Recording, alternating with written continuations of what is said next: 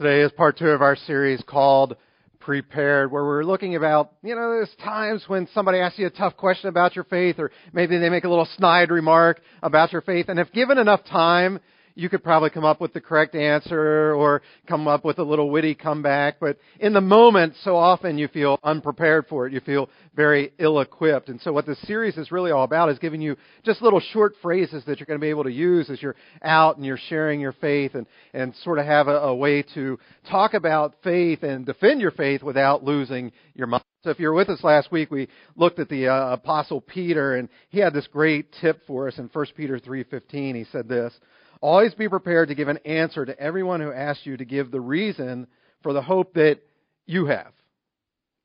He doesn't say be prepared to answer every single question somebody asks you. He doesn't say be prepared to, explain every verse that somebody asks you about.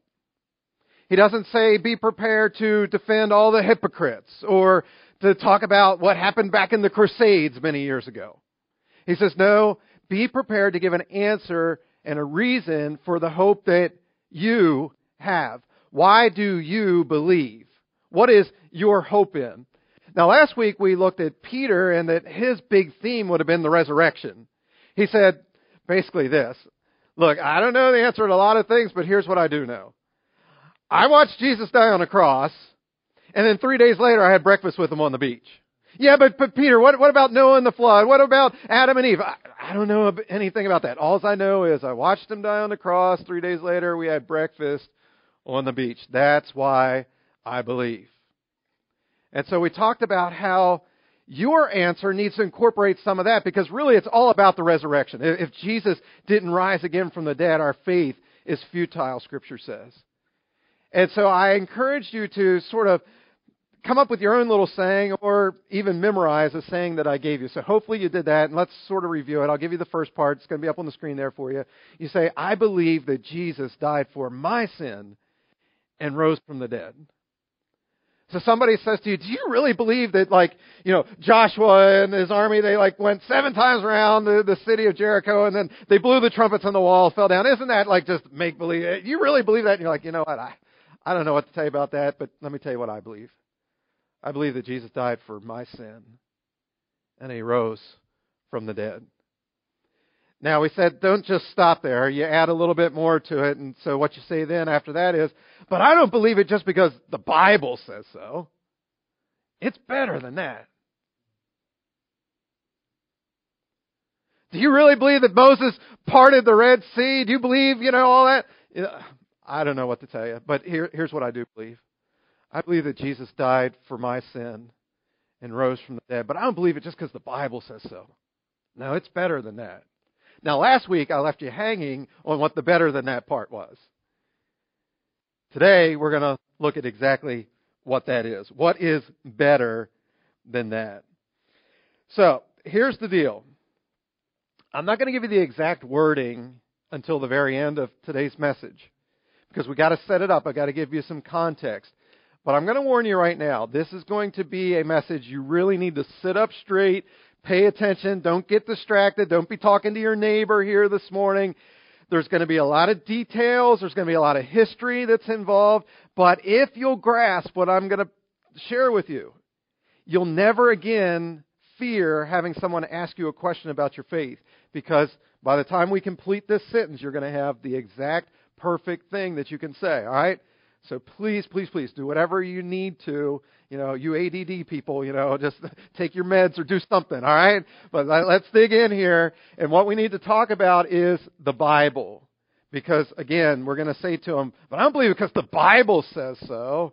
It's better than that. And so you need to understand some things about how do you talk about the Bible. Specifically, what do you say when the Bible is a part of the conversation, or the Bible is even a part of the question that somebody has? How do you talk about the Bible with people that don't take the Bible nearly as seriously as what you do? What do you do in situations like that? Well, a lot of that falls back on us. We have got to make sure that we're presenting the Bible in the right way. See, many of us don't. Many of you grew up in church, or it was taught to you later that the Bible is the foundation of our faith. and you believe that, somebody told you that this is the foundation of our faith, and just in faith, that's how you act. Here's the problem. Even though you believe that, when somebody questions the Bible and says, well, I don't believe that that's really God's Word, you have no way to talk to them about it, because you're like, oh, I just believe it because it's the Bible, and you're just supposed to believe it in faith. And they're like, but I don't believe it in faith. Prove to me that this is really God's Word. And that's where many of you get hung up, is when people say, well, I don't believe that Scripture because I don't believe the Bible. Or I don't believe that story because I don't believe the Bible. You have no way to talk to them about it because you believe that this is the foundation of our faith, but it's not the foundation of our faith. And so that's what I want to talk to you about here this morning, because if you believe that it's the foundation of our faith and you have somebody question you about a verse or about a story, you're going to be like, I don't know, and I'm not sure really why I believe all this. And then the more you start to question yourself, the more you're going to start to question your faith, your relationship with Jesus, and ultimately you may lose your relationship with Christ because you think that this is the foundation. There was a great blog post that came out back in May. Maybe some of you saw it on Facebook because it went viral. It was gone all over the place. And it was from a young woman, and it was entitled, Why I Miss Being a Born-Again Christian. And basically what had happened was she didn't grow up in the church, but as a teenager she got invited by a friend to go to her friend's church. She becomes a Christian. She becomes a follower of Jesus. She's on fire for Jesus. She starts going on missions trips, and she's serving the poor and the homeless. She's doing all kinds of things. She goes off to college, and her faith just continues to grow and grow and grow and grow. She gets done college. She decides she's going to go to graduate school, and it was at graduate school that a couple professors started to nitpick at her faith. They started questioning this verse and this story, and they were showing her apparent contradictions in Scripture. And the more that she couldn't answer the questions, the more she started to doubt. And eventually she gave up on her faith. She gave up on Jesus. This whole blog post was her basically saying, I'm not a born-again Christian anymore. I believe that the whole Bible is a book of fairy tales. But there's a lot of things that I miss about the church. I miss the people. I miss the camaraderie. I miss doing things with people. I miss that. But in this blog, she talks a little bit about some of when she was being questioned and as she started to feel that Scripture was being ripped from her hands. Here's what she actually says. We evangelicals, with our infallible view of Scripture ripped from our hands, were left gasping for air.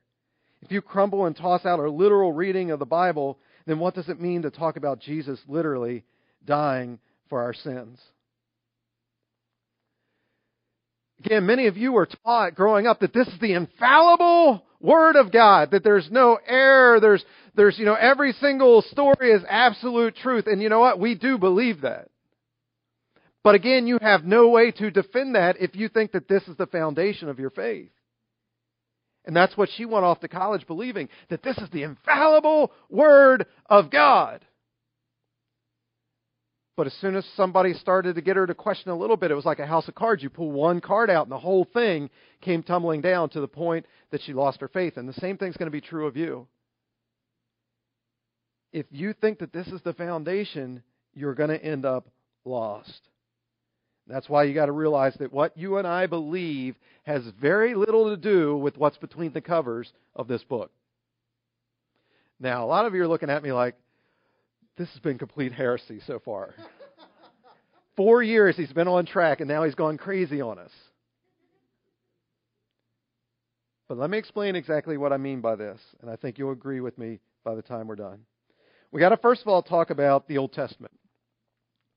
We as Christians don't take the Old Testament seriously just because it's in the Bible. It's not why we take it seriously. If you're taking notes here this morning, the reason that Christians take the Old Testament seriously is because Jesus took it seriously.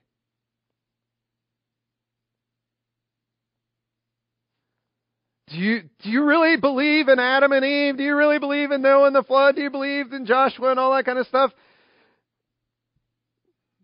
Let me tell you why I believe it. Not because it's in the Bible. It's better than that.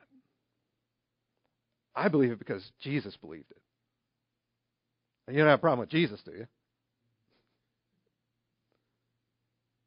Right? Remember we talked about that last week. A lot of people, they question your faith, and they question the behaviors of Christians, and they question scriptures and stuff, but very few people have a problem with Jesus. And so the reason that we as Christians take the Old Testament seriously is because Jesus took it seriously. Jesus talked a lot about things in the Old Testament, the stories and the laws, the people, the commands. He really believed everything that is written in it. In fact, he says this in Matthew 5:17. Do not think that I have come to abolish the law or the prophets. I have not come to abolish them, but to fulfill them. Jesus is like, look, I didn't come to trash the Old Testament. I didn't come to nitpick it, every little story. He said, no, I came to fulfill all the commands that are written in it.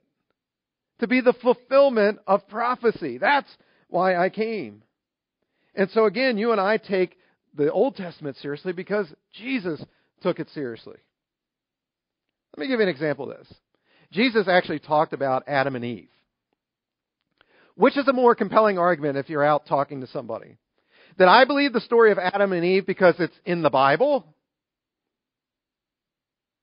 You know, somebody, they're out and they're asking you, well, you really believe, they're naked, and the fig leaves and all that, and the tree and the serpent and the apple and all this kind of stuff. You really believe that? Is it really going to make your point that, well, yeah, I believe it because it's in the Bible? It's not going to work, is it? Because they're like, I don't believe the Bible. So what's more compelling? I believe the story of Adam and Eve because it's in the Bible, or I believe the story of Adam and Eve because Jesus did. That's a much more convincing argument, isn't it? I don't believe it just because it's in the Bible. No, it's better than that. I believe the story of Adam and Eve because Jesus did. And again, you can use this for anything that people ask you about the Old Testament. Well, you really believe that God commanded this, and you really believe that God did that, and, the Red Sea, the whole thing. Look, I don't believe it just because it's in the Bible. No, it's better than that. I believe the stories that are in the Old Testament because Jesus took them seriously. And if Jesus took them seriously, then I'm going to take them seriously as well. All right. So again, there's a bunch of crazy stuff that's in the Old Testament. If you ever read it, it's crazy. You don't need TV if you read the Old Testament. But you don't have to defend the Old Testament. You don't have to defend this book. Just say to people, yeah, there's a bunch of crazy stuff in there. But why do you think I believe it? And they're going to say, because it's in the Bible. No, I don't believe it because it's better than that. I believe it because Jesus believed it. Jesus talked about it. He said that it was true, and so I think it's true as well. Here's the deal. Part of the reason that you want to always bring the conversation back to Jesus is because somebody's eternal life doesn't hinge upon, did Moses really part the Red Sea? Was there literally a 6-day creation, or did God create the heavens and the earth over 1,000 years? Your eternal life doesn't depend on that. Your eternal life depends on, did Jesus rise again from the dead? And so you always want to bring the conversation as quickly as possible to Jesus. Everything else is just a smokescreen, Adam and Eve and all that kind of stuff. Get it back to Jesus. Now, a smart person's going to say this. Whoa. You're telling me that you believe all the stories of the Old Testament because Jesus talked about them and believed in it, but yet everything we know about Jesus is found in the Bible. So what you're telling me is the reason that you believe the Bible is because of the Bible. And you're going to be like, oops, they got me. Because that would be called circular thinking. But see, what that means is they have a misunderstanding of what the Bible is. They almost had you, but not quite. Bible is a Latin term, which actually comes from a Greek word, that means books. This isn't a book. This is a collection of books, 66 of them altogether. You see them here on the screen, all 66 books of the Bible. The top half there, those are the books of the Old Testament. The bottom half are the books of the New Testament. And the four big ones there, Matthew, Mark, Luke, and John, those are what are called the Gospels. They start the New Testament. Those are the most important books in the entire Bible. But what we need to realize is that this is not a book. It's a collection of books. Again, Bible means books, plural, more than one. The Old Testament, the 39 books that you see there, it was already being circulated around as it would have been called the Hebrew Bible or the Torah. It was being circulated around, even being translated into other languages long before it ever got included in this collection that you and I hold today called the Bible. The books on the bottom there, the New Testament, they were being circulated around individually, all 27 of them, before they were ever bound together into what's called the good old Bible. So people can't say that they have a problem with the Bible. They can have problems with a book of the Bible, have questions about a book of the Bible, but you can't just throw out the whole thing just because you have a problem with part of it. Because it's not a book. It's a collection of books that all go together. Again, it was all being circulated around, including the Gospels themselves were being circulated around far before they ever got bound together. In fact, Matthew, Mark, Luke, and John were put together as a collection and being circulated as, quote unquote, the Gospels, which means good news, by the way. That this is the good news of what Jesus did for us. Again, long before it ever got included in the rest of it. So, here's why this is important. So on your outline there. Christians don't believe the Gospels because they're in the Bible.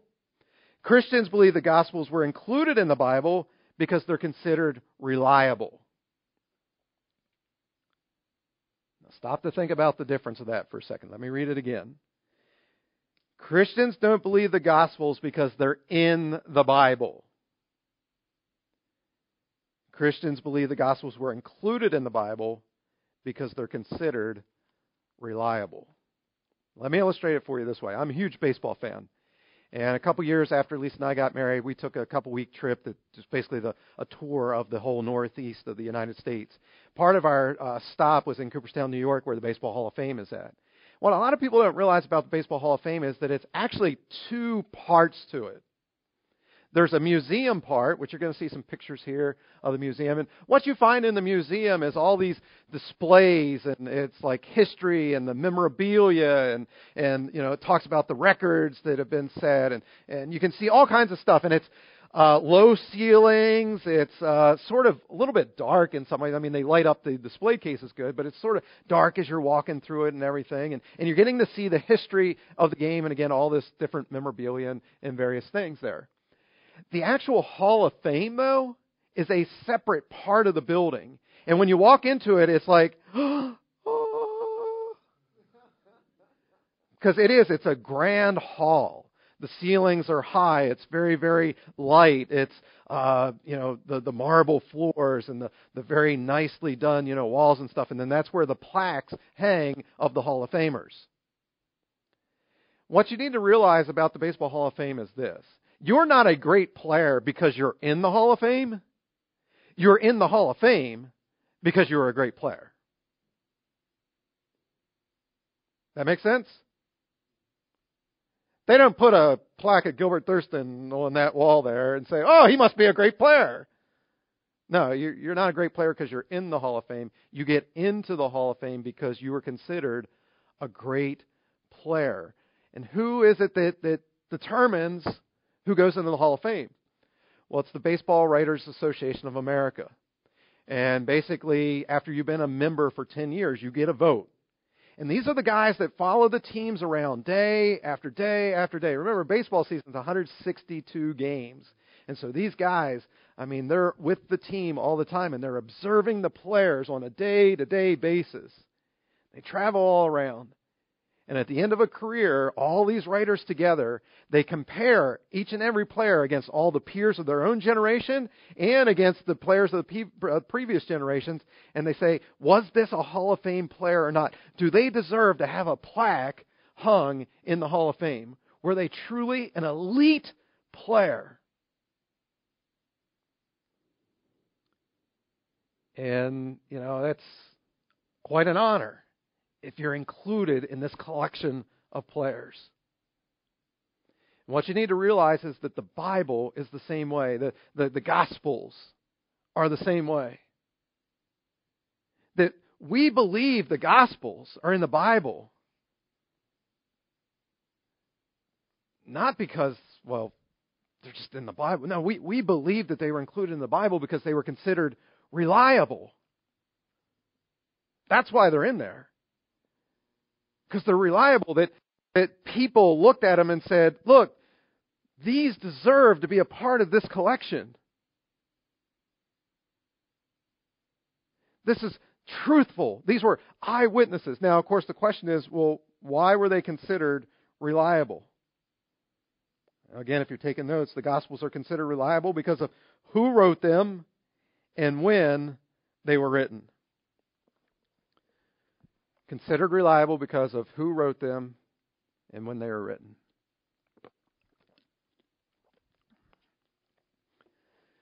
Now, to understand why this is so important, we got to do a little bit of history. And I know when I was in school, I hated history. All right, but hopefully I'm going to make this interesting enough that you'll get something out of it. Really, there's only one date that you as a Christian need to know in order to defend your faith, and that is the year 70 A.D. Everybody say that with me? 70 A.D. That's the only date you need to know. Let me explain why. But first, let me give you some context. Keep in mind that God's people were the Jewish people. Eventually, they become the nation of Israel. But before they actually became a nation, they were in slavery down in Egypt, and eventually they leave slavery under the leadership of Moses, and they're wandering around in the desert, and it's there that God gives Moses the Ten Commandments and the rest of the commands that the nation was eventually supposed to follow. And what God said to Moses was this: look, I want you to build me a place of worship.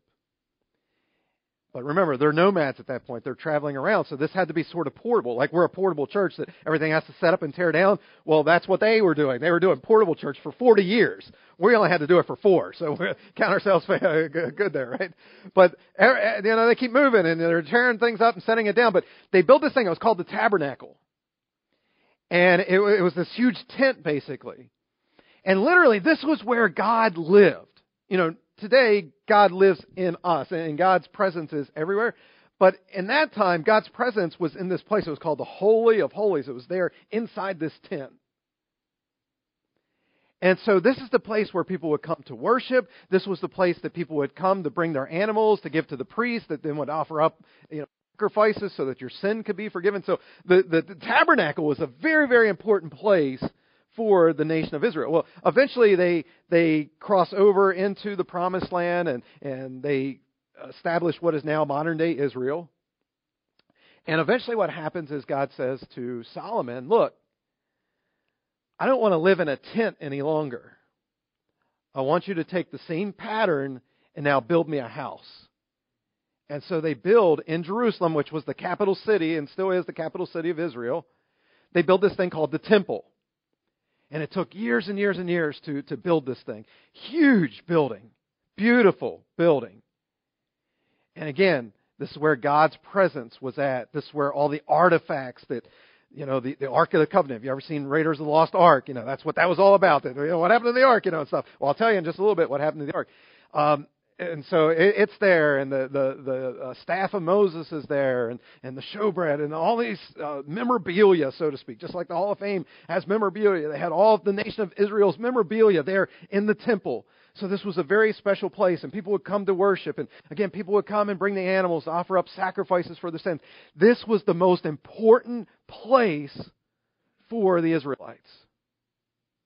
Jesus talked about the temple. Jesus taught in the temple. Very, very important.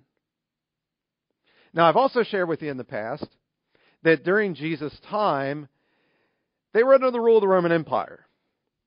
This was Caesar's kingdom. And the Jews, they didn't like it that they were under another kingdom, but they just sort of put up with it. Occasionally there were some revolts and people, trying to push against it, but usually you were quickly executed for sort of having anything bad to say about Caesar. They really didn't make a big push to try to revolt until 66 AD. If you read history, you're going to see that this is what's called the First Jewish War. And in 66 AD, a bunch of the Jews, they were able to barricade themselves inside of the walls of the city of Jerusalem. And they are able to keep Caesar and all of his Roman guards and soldiers out of the city. And of course, Caesar's furious because the then known world, it was all his. And now there's this little city and this, wall that is keeping him from controlling everything. And he's mad. He's mad. No, you're supposed to be under my rule. And they lock themselves inside the walls. And so Caesar sends a general down by the name of Titus. And he tells Titus, you do whatever it takes to retake that city. Titus makes sure that no food supplies can get in. He's trying to starve them out. Well, that doesn't work. He tries sending troops in to, ram the walls and climb the walls and stuff, but the Israelites were doing a good job. The Jews were keeping them back. Eventually, as time goes on, Caesar says to Titus, take it to the next level.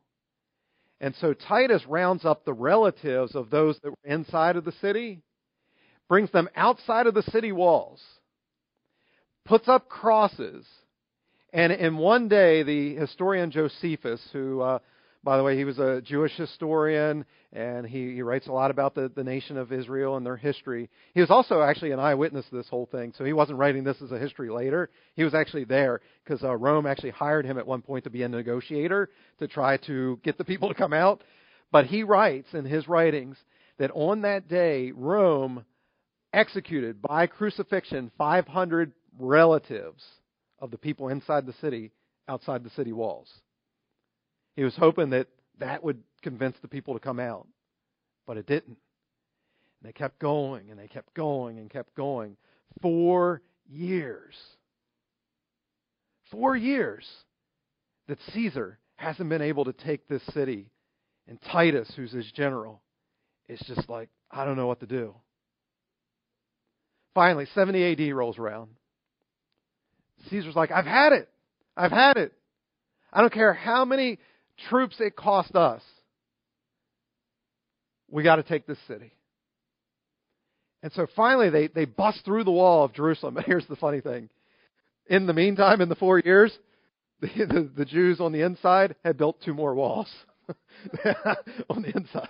So they get through the first wall. They get through the second wall. They get through the third wall. Again, this has been 4 years that they've been trying. They are furious.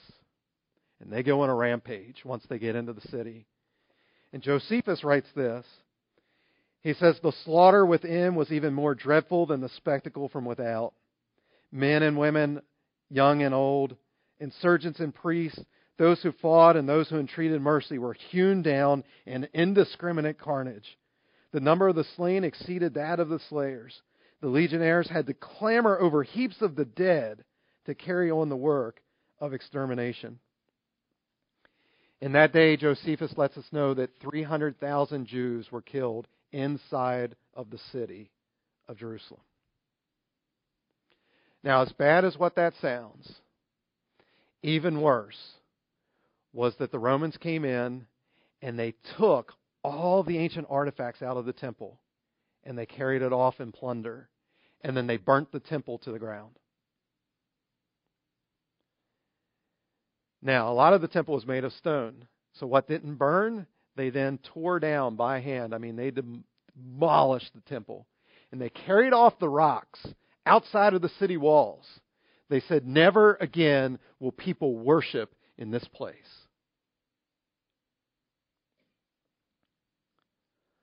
Imagine how big of a deal this was for the Jews.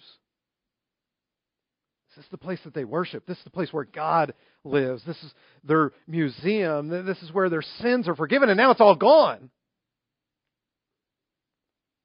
It's all gone. This was a huge deal.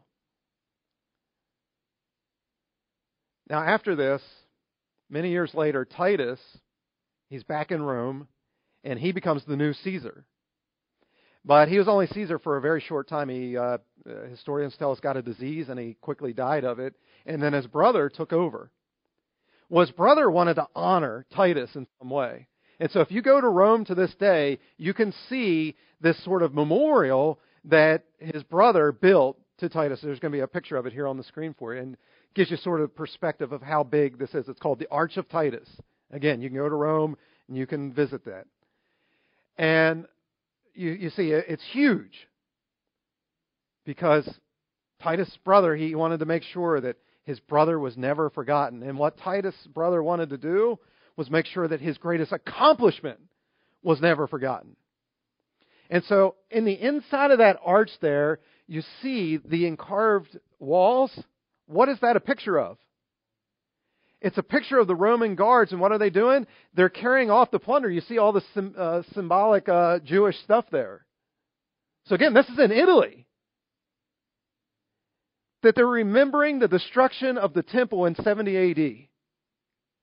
So not only was this a huge deal for the Jews, but this was a huge deal for the Romans as well. Now, you're saying, Gilbert, why are you sharing all this? Well, this is a huge deal for a very simple reason.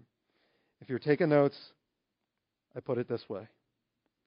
There is no mention of the war or the destruction of the temple in the New Testament. Now, the reason this is a big deal is if you read through the New Testament, you notice that a lot of Peter's writings and Peter's activities and Paul's writings and Paul's activities center around the city of Jerusalem. Or when they were going off on missions trips, they got sent out from the city of Jerusalem. But yet, in all 27 books, letters of the New Testament, not one of them mentions the war or the destruction of the temple. Now, Jesus died in 33 AD. The war started in 66 AD. So, what does that tell you about the timeline of when the New Testament was written? What's it tell us? Why is the destruction of the temple not mentioned in Scripture? Come on, you're a smart crowd. Why? Because it hadn't happened yet. They wrote all of this before it actually happened. I mean, it'd be sort of like today doing like this huge book on terrorism in the United States. And if 9/11 wasn't included in that book, what would you say?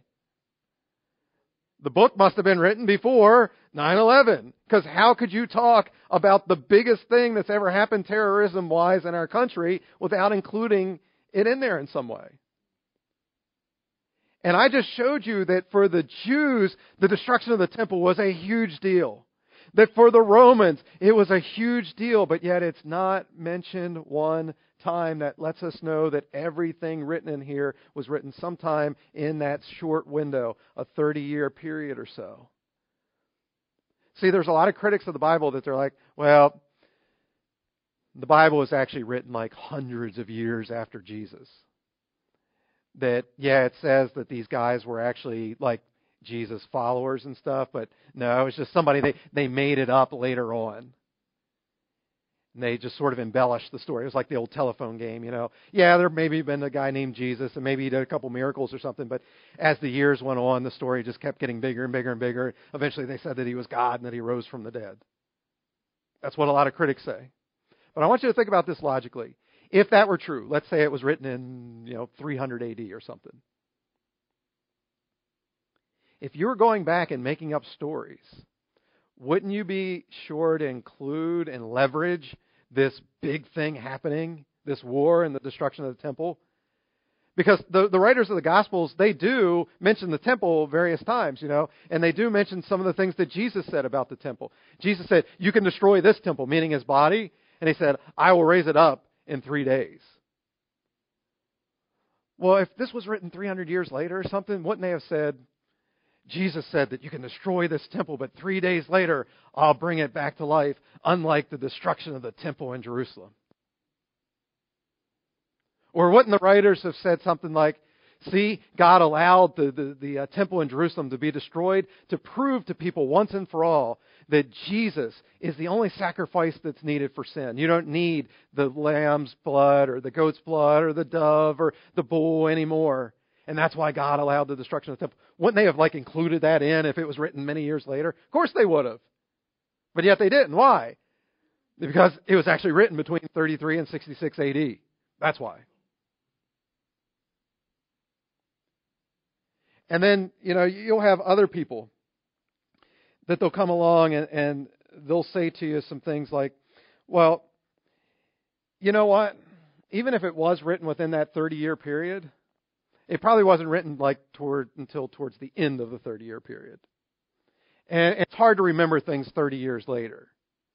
And so they probably made a lot of it up. Here's the deal. Big things, even if it's 30 years, you remember it. Back in September, it was 29 years since I had a major football injury. I've shared the story with you before. I remember that it was September the 23rd. I remember it was about 9:30 at night. I remember the team that we were playing against. I remember the play that we were running. I remember the quarterback's name.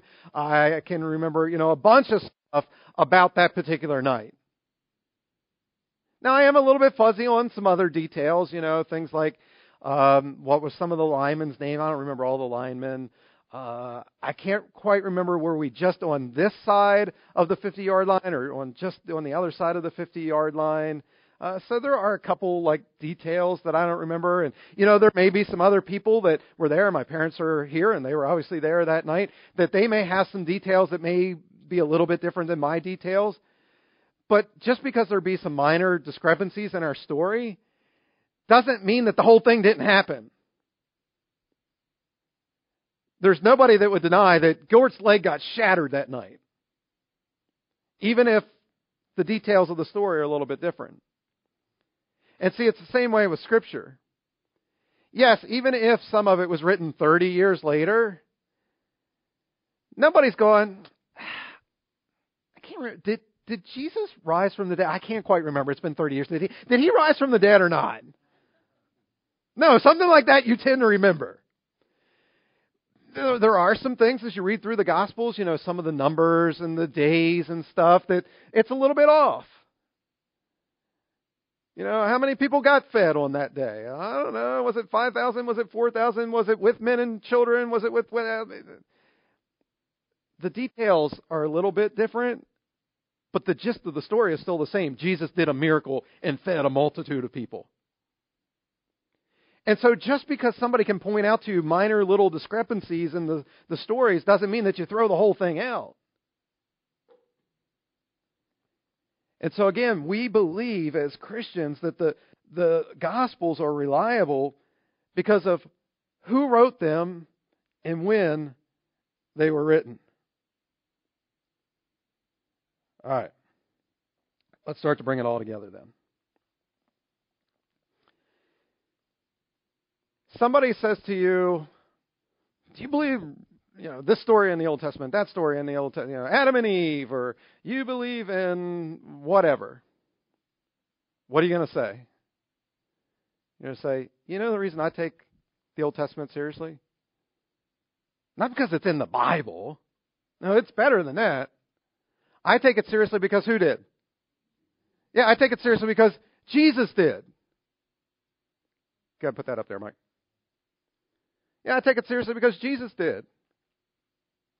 That's why I take it seriously. And then what are they going to say? Well, Jesus, all we know about him is found in the Bible.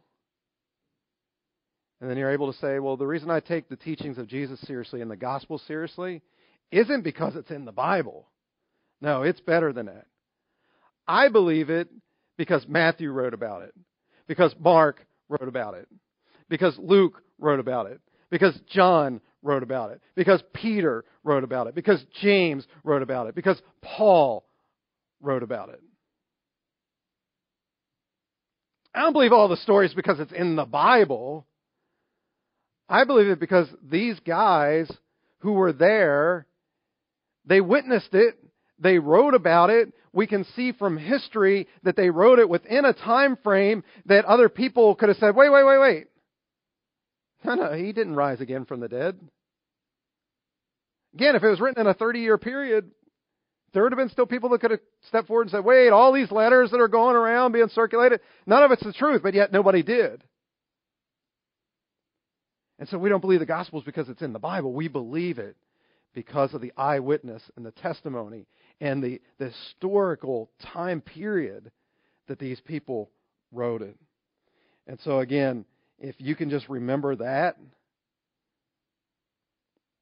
man, you can defend your faith. You'll be able to do it. Let's try it again. Somebody says, well, what about the Crusades? I don't want to become a Christian. Christians are just a bunch of hypocrites and they kill people in the Crusades and stuff, and you're going to be like, what? I don't know what to tell you about that, but let me tell you what I believe. I believe that Jesus died for my sin. And he rose from the dead. But I don't believe it because the Bible says so. No, it's better than that. I believe it because Matthew wrote about it, Mark wrote about it, John, Peter, Paul, James. That's why I believe it. See, if somebody says to you, well, I don't believe that Jesus really rose from the dead. Well, why don't you believe it? Well, because it's in the Bible. Well, no. You can't do it that way. You can't just say you don't believe it because it's in the Bible, because the Bible is just a collection of a bunch of writings. What you're going to have to do is one at a time tell me why you believe that Matthew was lying about what he witnessed and wrote about. Why you believe that Mark was lying what he witnessed and wrote about.